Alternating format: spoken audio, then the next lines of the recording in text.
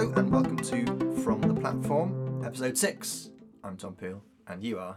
Hi, I'm Naomi Reid.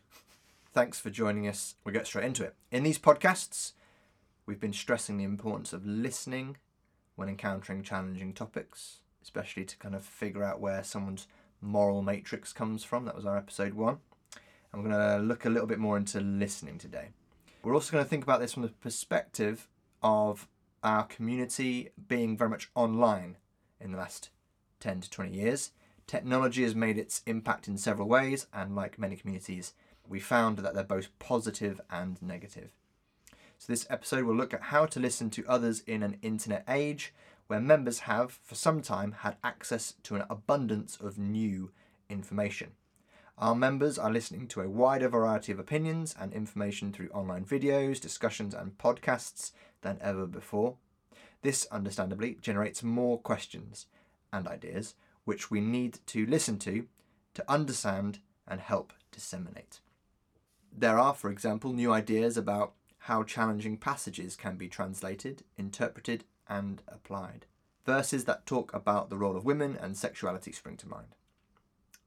Some of these are very compelling and talk about the issues in an open manner. And that is a breath of fresh air for quite a few people, but it is probably a shock for others.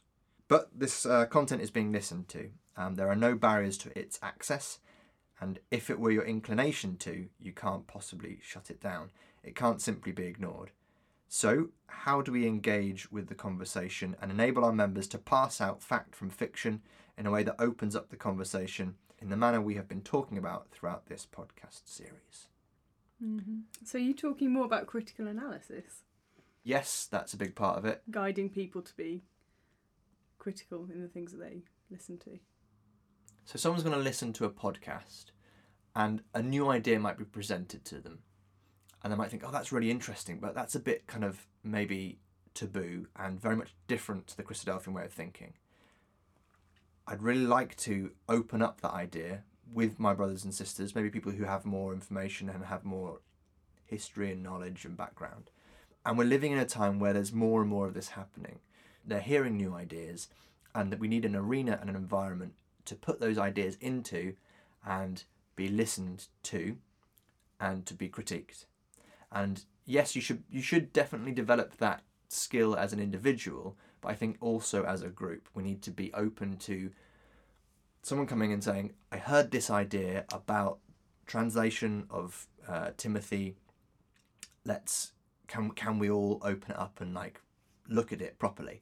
And I think at the moment, conversations like that are shut down, potentially because people aren't bringing them forward in a way that makes people feel like it can be discussed. And also people aren't receiving that request in a way that's charitable. So in both parties, there needs to be leeway. There needs to be a way of discussing this in a way that uses what we'll come to term later as intellectual virtues, and we'll talk about those at some point. At this point, I'd really like to say how massively important this is for the next generation coming through our ecclesias. They're known as iGen, colloquially, the internet generation. And that's not just those who have grown up with the internet, but those who have grown up with the internet in their pockets, the smartphone generation, those who are completely plugged in. This generation is very different from the ones that preceded it. Jay Twangy, who researches generational differences for over 25 years, says that when she started studying psychology, typically characteristics that come to define a generation appear gradually and along a continuum. Beliefs and behaviours that were already rising perhaps simply continue to do so.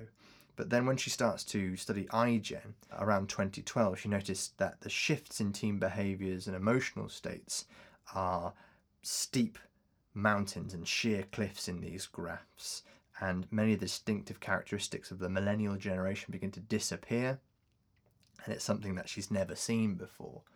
So I just want to highlight how iGen are a very different generation that are coming through. They're completely plugged in. They're very much looking to find their individualistic personality, and the internet provides them with that individualistic content. Algorithms show you a feed of information that's bespoke to you. They're going to be seeing and hearing lots of new and different ideas and accepting lots of new and different ways. And so to shut down any conversations with this generation is a complete non-starter. They're going to find that information regardless, and we simply need to be able to provide a platform in order to parse out what is factually right from what is factually wrong in a way that is exploratory rather than dogmatic and from the platform, allowing themselves to sift through the information and learn it for themselves. It seems like this generation want far more to own their own ideas, own their own personalities, and be in control of their own thoughts and feelings about things. It's just how damaging like polarization is, because the internet and personalized social media means that you have access to far more specific interests, which is really, really good. You can find out about things, but it also means that you become really, really polarized. And this definitely, perhaps more than ever, is coming into our politics. It would seem to me that that is something that is changing in the world, and also in our meetings, that there's more scope for becoming more polarised and more of a culture of becoming polarised. So if you've got an issue, it's, you know, discussed in secret, and then you sort of go off and you have a little breakaway group, or you have a secret Facebook group, or, you know, everyone's, you know, chatting about it in a private little clique on WhatsApp, that kind of thing. All of these things do contribute to polarisation, and I think that's one of the most damaging things, because there's loads of stuff in the Bible about divisions and unity, and I do think that's so important. And I'd say I'm a really big advocate for spending time socialising with people who you wouldn't necessarily choose to socialise with, because it gets you out of your comfort zone. And also you learn loads of things just about other people and about yourself. And that's what church is, isn't it? That's what church really should be. Yeah, I do feel quite strongly that that's what you should kind of use church for, you know, access to all these other people from different generations and social classes to you. Yeah. I'm definitely not someone who says, oh, society's getting worse and worse and worse. But I would say there's elements of our culture that is, making us more fractured and polarised. And I think that is really dangerous and something we need to watch out for. So I would say also being aware of you, Tom, as a recording brother, you kind of have a certain amount of power in the meeting that you go to actually instigate things and initiate things. And you are a very, very confident person. And you don't really take anything personally. So you are a very particular personality type, and you can bring those ideas forward. You can hire me for a cost to come into your ecclesia. Indeed. But I would be aware of most people are not like you, and most people are not in a position of privilege in your meeting. So we'll also try and think about how you can discuss and listen healthily to people in more to do with like an individual level, so within you and your relationships with your families and friends. You know, you can be like a small amount of influence for your meeting, even if you don't have the power or the confidence to set that up. So we're going to present a tool called the listening technique, which I think we may have touched on slightly, but I want to go into more detail about this. Tom, what inspired this podcast? Because I know that you said you were going to talk about something else, but then you felt you had to keep backtracking, and then eventually landed on this topic. So yeah, I was writing a podcast about 1 Timothy 2, which is kind of a challenging topic. It's about women's roles. You were going to do an actual topic. I was going to do an actual topic. And then I thought, okay, well, I'll use all of the tools that we've kind of put forward in the podcast already, in terms of the moral matrix, the ideas about fear, etc. And so I started role-playing a conversation that might happen with someone who brings you a concern about the translation of Timothy.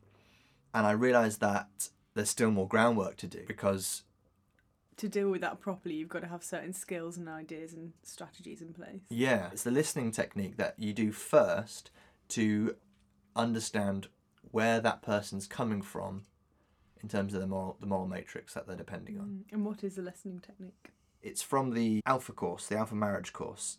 We did this before we got married, and it's one of the most useful things I find, like, in our relationship, and it kind of extrapolates outwards. And it goes like this. You have, obviously, two people. Partner one begins by airing their view. It might be a concern, a question, whatever. Partner two then repeats this back and asks partner 1, is that right? If not, then you repeat it until it is clarified, so partner 1 can add any detail they want to make it, solid. Partner 2 asks, what's concerning you most about what you've just told me? Partner 2 repeats this back.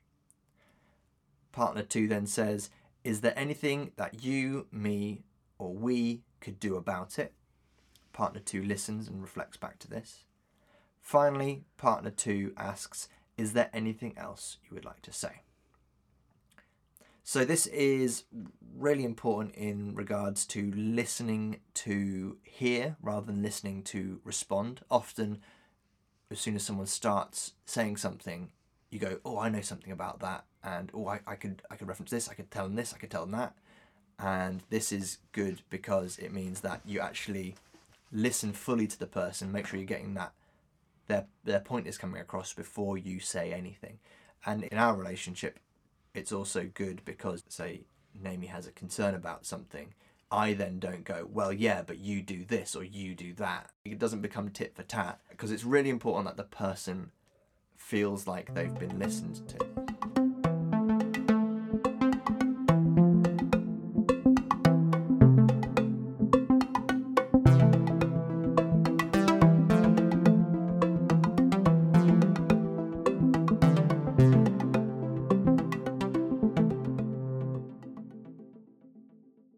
So let's role play what it might look like. At a CYC class, you might get the question, why don't women speak at the meeting? That doesn't seem fair to me. So you validate the question, that's really important, and repeat it back to them. And it might go something like this. That's a really interesting question. Why don't you feel that it's fair that women don't speak at the meeting? It doesn't seem fair to treat women differently to men just because they're women. Okay, so just so I'm sure, you don't think it's fair to treat women different because of their sex, is that right? Yeah, I guess it seems they could be just as good at teaching than men, if not better in some cases. I see, so you feel women are just as able to lead and teach as men? Yeah. Is there anything else that concerns you about this? Well, I guess if God is supposed to be all loving and fair, I don't see how this fits in. Okay, so you're concerned that this doesn't fit in with the impression you have of a loving and fair God? Yeah, I guess so. Is there anything else you'd like to say about this? I don't think so. Okay, well, this is really important. Do you think you could tell me what concerns you most about all that you've just told me? What concerns me most? I guess that, this is like what we base our lives on. So it should be fair, and it doesn't seem fair. So fairness is the most important part of this for you. Yeah. So what do you think you or I or the ecclesia could do about this? And make it more fair? And what would that look like? Well, I guess we should let women lead and speak. Okay, so I'm going to stop there. Great teenager impression. Thank you very much. I think this conversation highlights a few things that are really important before we move on. First, it might seem repetitive, but the young person is being listened to and engaged with. The issue is clarified, so we know we're definitely not talking at cross purposes. We also get to the nub of the issue. In this case, it's fairness within a social group. It could just as easily be the question about God's judgment, and most likely that will come up again, so don't be frustrated when the young person or any person backs up on their argument and goes down another route. By asking what can be done about this, you're engaging that young person in a future responsibility. They probably haven't considered what can be done about it, so it's an important avenue to open up in our young people. The realization that the future is in their hands is so important in keeping them within the community. So yeah, it's really important to validate the question, make sure that they're aware that the question is not taboo, they can ask it. My concern would be that not everybody who wants to initiate trying a listening technique with somebody would be kind of brave enough, or they might feel a bit silly to kind of say, oh, okay, now we're going to do a listening technique, explain all the rules to you and I'll write down all the different stages. Likewise, the person you're talking to just might not be that kind of person who'd be up for it, or might find it a bit silly, or would just sort of carry on chatting. So, for example, you tried it the other day, and I think it worked well because, you know, all the questions like, is that what you mean? And what concerns you the most about this? What do you think we could do about this? I think still worked, even though, because it was in a group conversation and because it was a really chatty person, they just kind of, you know, ploughed on with the topic rather than sort of engaging fully in the listening technique. I think it still has a lot of value if you use it informally as well, or you're not happy to kind of do it really, really formally. Those questions are still really useful, makes the other person feel listened to. And also really helps you to learn loads when you step back and drop the attitude of, I've got to answer, I've got an answer for that, I want to respond. When you adopt the attitude of, I really want to understand what this person is saying, you learn so much, and also you relax because you're sat back and you're thinking, my goal here is to listen and understand. And respond at a later point. Absolutely, yeah. And respond more effectively at a later point. Yeah.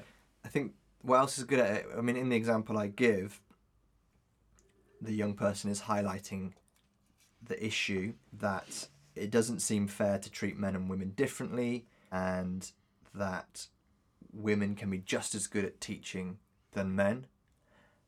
And that opens up something that is maybe a common misunderstanding. If you follow a conservative view of men and women's roles, it's not that you think men are better than women at teaching.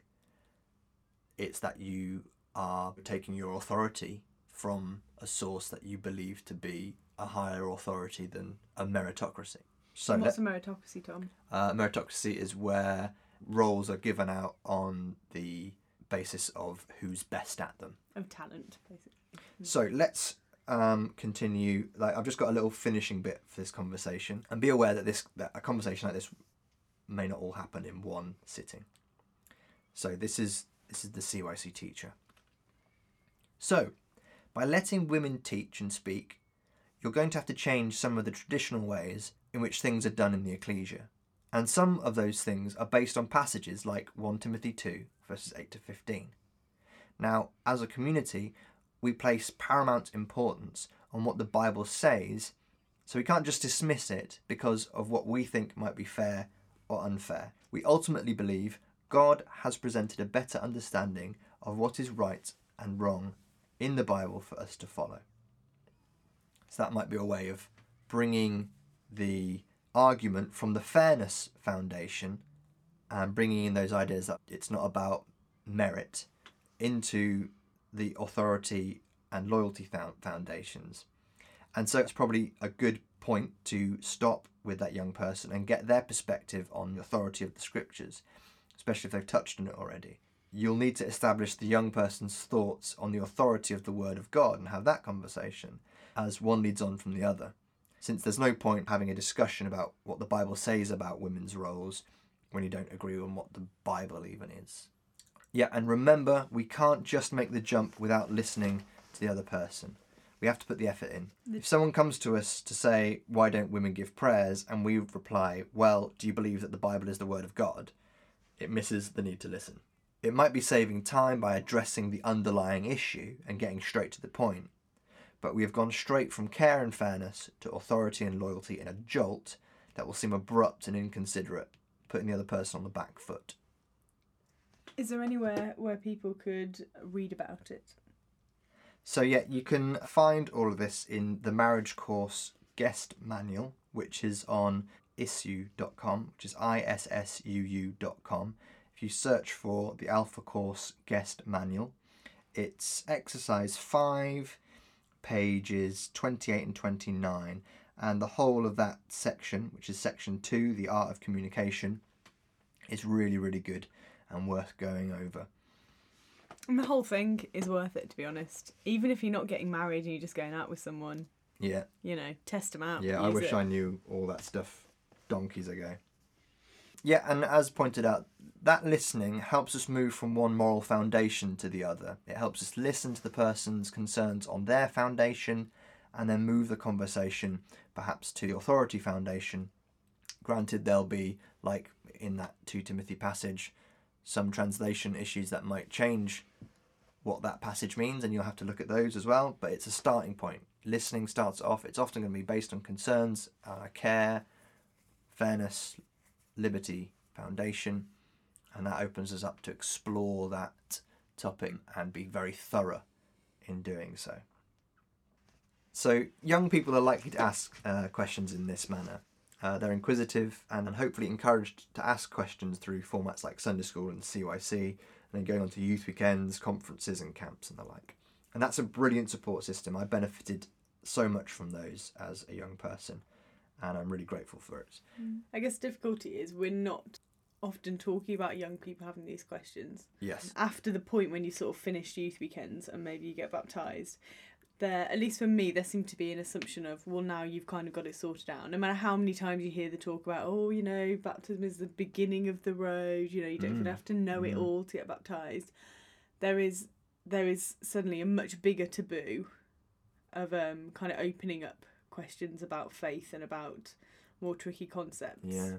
There's a sort of hidden assumption of, well, you should have come to terms with all that now. Yeah, or you thrashed it all out in your preparation lessons for baptism. Yeah, and very much not. When you're like, I don't know, trying to do your university exams at the same time. It's not really, I remember being at a Bible class when the subject of suffering came up, and the speaker made a fairly kind of brief comment about, oh, well, my family member who is not a Christian would probably say, oh, how can you believe in God when there's so much suffering in the world? But of course, we've all come to terms with that. We've all got our own ideas about that, as if this kind of general assumption of, well, none of us, we're all okay with that. We've all worked it out now. And I was sitting there thinking, oh my goodness, am I the only person who hasn't worked that out? And I think it's very lazy as well. It's like we have our set arguments, but they'll start from a certain point of presupposition. If you think the whole of the audience is starting from the same point, then you will make a lazy jump in that kind of a way. But I think more and more people are going to have very different ideas and not be prepared to start the journey where most evening lectures, as it were, start from.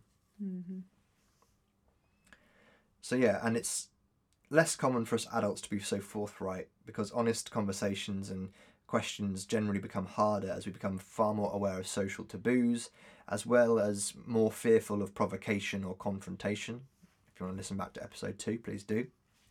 We may also think we will be overwhelmed and or underprepared for a debate. Underprepared because we don't know enough, or overwhelmed by the fact that these frustrations can cause these splits, as they have in the past, and it just seems like it isn't worth it. And like I was saying, I think we should create an arena where people who have had an idea, they've heard something, can come to the ecclesia and go, listen, this is a new idea that I've heard.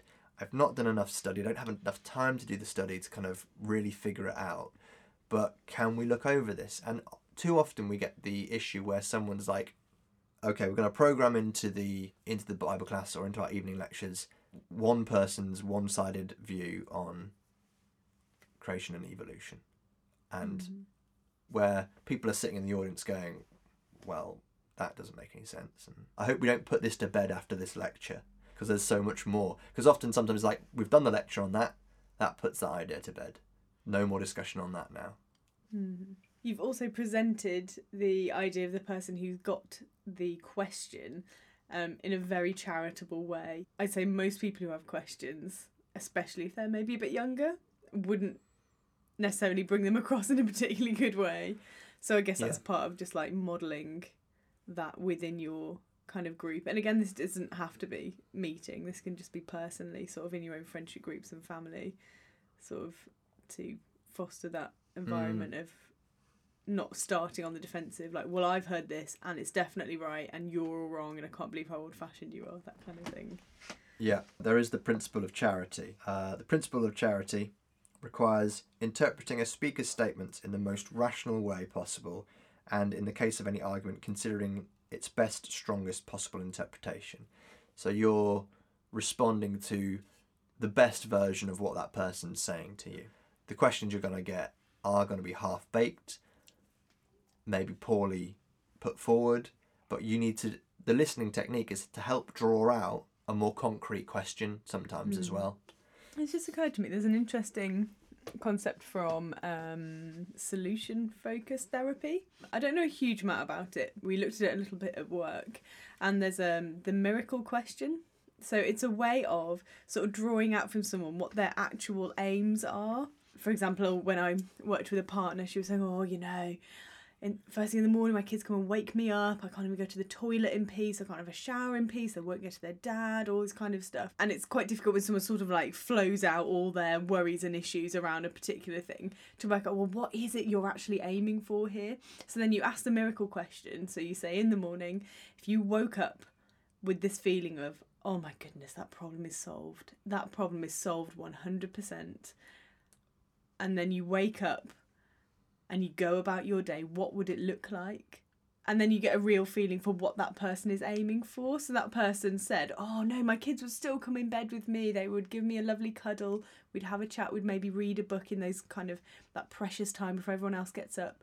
But then I'd be able to leave them with their dad. I'd be able to go to the toilet and brush my teeth and go and have a shower in peace. So then it really helps you to bring out like, so your aims are not that you don't ever want to see your children in the morning. Your aims are that you want to spend lovely time with them in the morning, positive time, but you don't want to then feel burdened with them. And it was really interesting because I think you can maybe do a similar thing.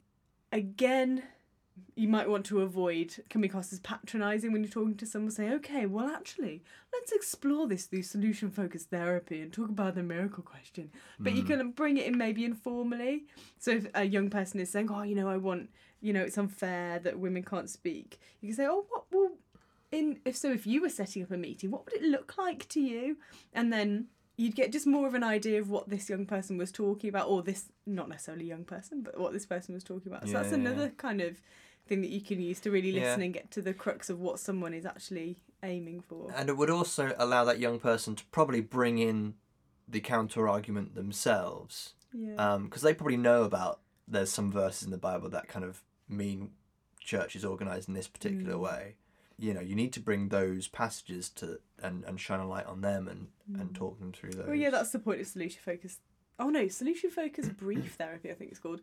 The philosophy behind it is that the person has within themselves the answers to all of their problems. So, to some extent, the person who's asking the question probably already has some ideas of what the answers are going to be. Sure. So I think what we've got from this is that maybe ecclesias lack a space for healthy conversation and debate, especially being listened to. And as part of that, it might lack in its intellectual virtues that make thinking, learning and listening about these issues constructive. Intellectual virtues are the deep personal qualities or character strengths required for good thinking and learning. Consider, what do we tend to associate with good thinking and learning? Knowledge. Good thinkers often know a lot. At minimum, they aren't ignorant. Raw cognitive ability. Good thinkers also tend to be intelligent or have reasonably high IQ. However, a person can have both while also being intellectually hasty, lazy, dishonest, arrogant, servile, distracted, superficial, careless, or closed-minded. These latter qualities prevent a person from thinking or learning well, and they are characterological in nature. They are cultivated dispositions to act and think and feel in particular ways. These considerations underscore the fact that good thinking and learning have a character-based dimension. They require the practice of qualities like intellectual carefulness, perseverance, honesty, humility, attentiveness, and thoroughness. These are the intellectual virtues. And I think the listening technique helps us develop those intellectual virtues, especially of attentiveness and thoroughness. So why do you feel the intellectual virtues are important to this topic? I think things like intellectual carefulness, that's a disposition to notice and avoid intellectual pitfalls and mistakes, like fallacies or using the Greek in a totally inappropriate way, bogus way. Or intellectual thoughtfulness, which is a disposition to seek and provide explanations, unsatisfied with mere appearances or easy answers, probes for deeper meaning and understanding. So these are skills for which side of the conversation? Probably the person who is listening. So that you can guide the person asking the question through the maze, because it is a maze, especially if you're going into translation issues.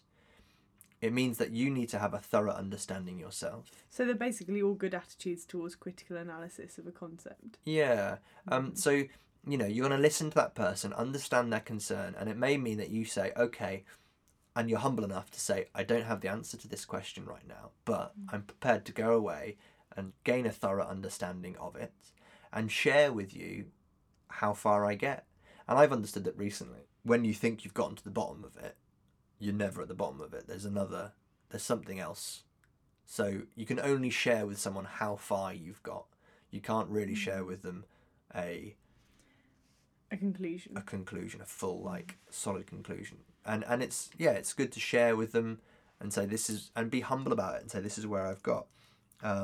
It's also, I mean, the first intellectual virtue is curiosity, which is a disposition to wander, ponder, and ask why, a thirst for understanding, and a desire to explore.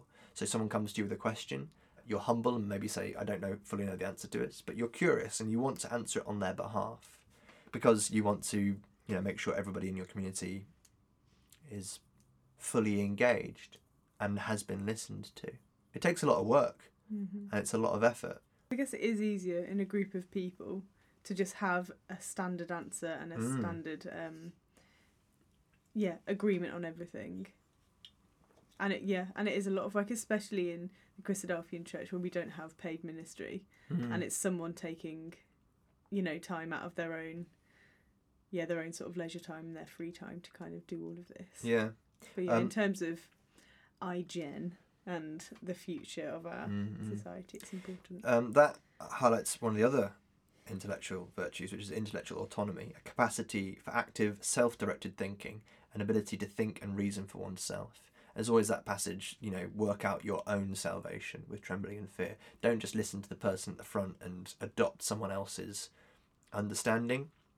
You know, that's a biblical principle, and we don't have, for the most part, a decent structure within our programs and ecclesias to enable other people to work out their own salvation and bring the questions and work through it together.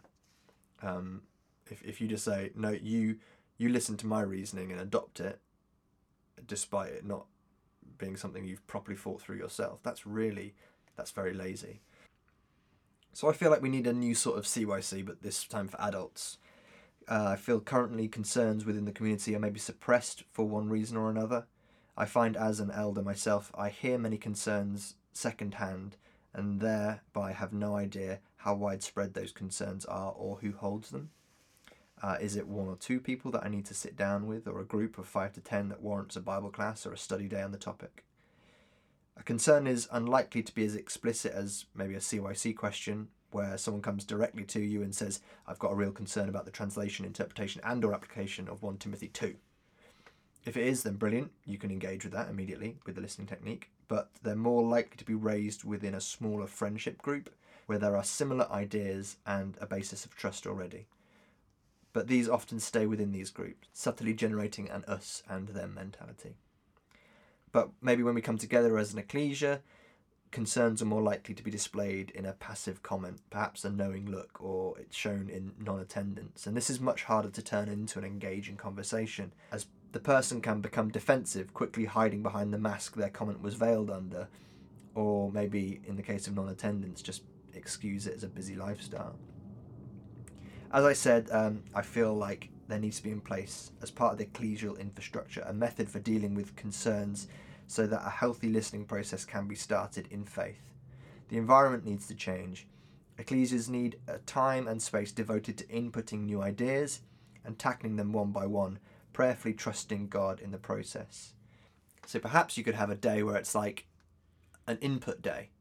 So you say, okay, on this day, we're going to come together, write down on maybe post-it notes new ideas that you're feeling compelled by, things that we need to open up and look at, explore, validate, make sure is watertight. Because as it stands, I can see 4 compiling issues with the lack of this conversation and listening within ecclesias. Number 1 is stagnation. Perhaps an ecclesia has had all these debates some time ago, and those people that have had the debates feel like it's just going over old ground again. This leads and also bringing up contentious issues again. Yeah, absolutely. Stuff that was really awful that may have kind of, you may didn't have lost have the your friends and infrastructure family for. over. Yeah, it was painful. So yeah, perhaps a group did go through all these debates at one point. They've thrashed it all out, and maybe it was painful, but maybe they came to some conclusions as well. And they then adhere to those conclusions because they've gone through that process. But as the next generation comes in, the adherence to that becomes tradition rather than like something that's been thought through by that next generation. We've been through this once, now we can lay it to rest. I think with all these ideas, they're not things that you can just go through once and lay to rest ever. As painful as it may be, and this is what these podcasts are all about, is to try and make them less painful. You still have to go through them. I would say, for me, one of the big sort of takeaway things is you can have disagreements with people about your approach to the Bible in terms of inspiration and translation, interpretation, and things like that. However, you can still rise above that, if that's the right word, to just be good friends and like kind of, like brothers and sisters with those people. Like there's people who I don't agree with necessarily like their ideas about things, or we have discussions where I think, I'm not sure, I'm definitely not on the same page as you on that. But if you spend time together socially, I'd say there's real value to kind of social times with people when you're maybe even not discussing the Bible, because that might be a bit difficult for you. But when you come, if you just get to know someone personally, their background, kind of what's led them to certain ideas and things about their life, when you're then in an arena where, say, Bible class, when you're talking about your ideas about things, you think, I can see, okay, that person has that idea, and I can see why they have that idea. I can see why they are very anxious about discussing this, or I can see why I see why they're very attached to that idea, or why that's very precious to them. Yeah. And then it just builds understanding, really. Yeah. I think that's really essentially important. Friendship kind of trumps all of this, really, doesn't Absolutely. it? In terms of all these tools that we're presenting, if you're friends with someone, you don't really need these tools because you've developed trust already. But that is really hard still. But it's something that's but obviously as ecclesias, we're not all like best buddies. Okay, so that's stagnation. The idea that we've been through all this once, we can lay it to rest. That combined with a fear of letting our adherence to the scriptures slip and losing respectability perhaps within the community means ecclesias remove discussion and debate and the ability to question. And that leads to number 2, which is apathy. Many people have a concern but are not wanting to bother with it. Previous experiences are stressful, or discussions were closed down immediately. They're caught up perhaps in long A/B's processes, or care and fairness concerns are met rashly with authority and loyalty answers, and vice versa. People either leave or, if able, go to a different ecclesia that suits their style. And this leads to 3, half-baked ideas. Some people know there is an alternative translation or interpretation of 1 Timothy 2, perhaps having listened to one convincing podcast or talk, but having not studied it enough personally, isn't able to present the argument fully. It has the danger of going unchecked and simply confirms a bias, as there is no place within the ecclesia now to draw out the full argument and inspect it thoroughly. This could be because you've joined an ecclesia that simply confirms your bias. You all lean the same way. There's no disconfirmation bias, and it just sits as this interesting thing I once heard.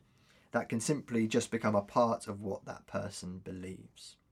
Or, as we've discussed, the other alternative is you've had that idea suppressed and you don't feel like you can discuss it. This leads to polarization, number 4, a downward spiral into a fractured community, typical of what the internet has done the world over in communities large and small. Interestingly, we had the big conversation a few years ago.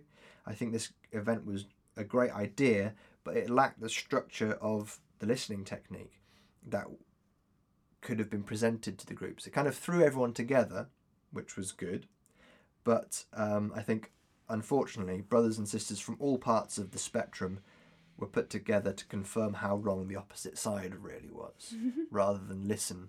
Did you feel that was your experience in your group? Yes. So maybe just a last little bit as a bit of practical advice. If you don't have a system in place in your ecclesia, my suggestion would be to present your concern or the concern you know others have along with a framework or structure based on the listening technique, so people know exactly how the conversation will go, removing the need for others to fear an undermining of the ecclesial community. It's something that I've been trying to do at our ecclesia for a long time, is develop conversation skills first before trying to introduce any actual topics. It was also really beneficial to kind of lay down the fact that we weren't coming to any policy changing agreements. We weren't having that discussion to then make a change. We're having that discussion just to air ideas. It wasn't, and at the end of it, we're going to change the way we do things. Yeah. Tom, what would you say is your takeaway point from this podcast? My takeaway point is to use the listening technique in order to be thorough and attentive and humble and curious. That is cheating a little bit by just listing loads of things. Well, those are the intellectual virtues and the listening technique. So in there you've got the listening technique and all the intellectual virtues in one go. Yes. Mine would be love. Brilliant. Well, that is actually really interesting, actually, because sometimes when I've presented these ideas to the meeting, one of the sisters has just said, well, Tom, why don't we just go with what Paul says in Corinthians about, loving one another? And I think that's brilliant. And that's the ideal that we're setting ourselves. Mm-hmm. We do want to attain that. But I feel like these tools that we are exploring are all rungs on the ladder that help us kind of get up towards that sort of thing. As flawed humans that we are. And they resonate with scripture at points. But I feel like sometimes we just need that extra bit of help, especially within our own culture, and that little bit of psychology that agrees with the Bible, that kind of fills in a few of the gaps. Because I do think that person who we're talking about has truly ascended us all in terms of Christian virtue. Because she's the most wonderful person ever. Yeah, and she truly does just love everybody and doesn't want to disagree over doctrine. Yeah. So if you're like her, you don't need any of this. Yeah, you just need turn this off and carry on being a wonderful person. For the rest of us who are kind of idiots. If you're like us, you need some help. Great. Thanks, everyone. We'll catch you next time.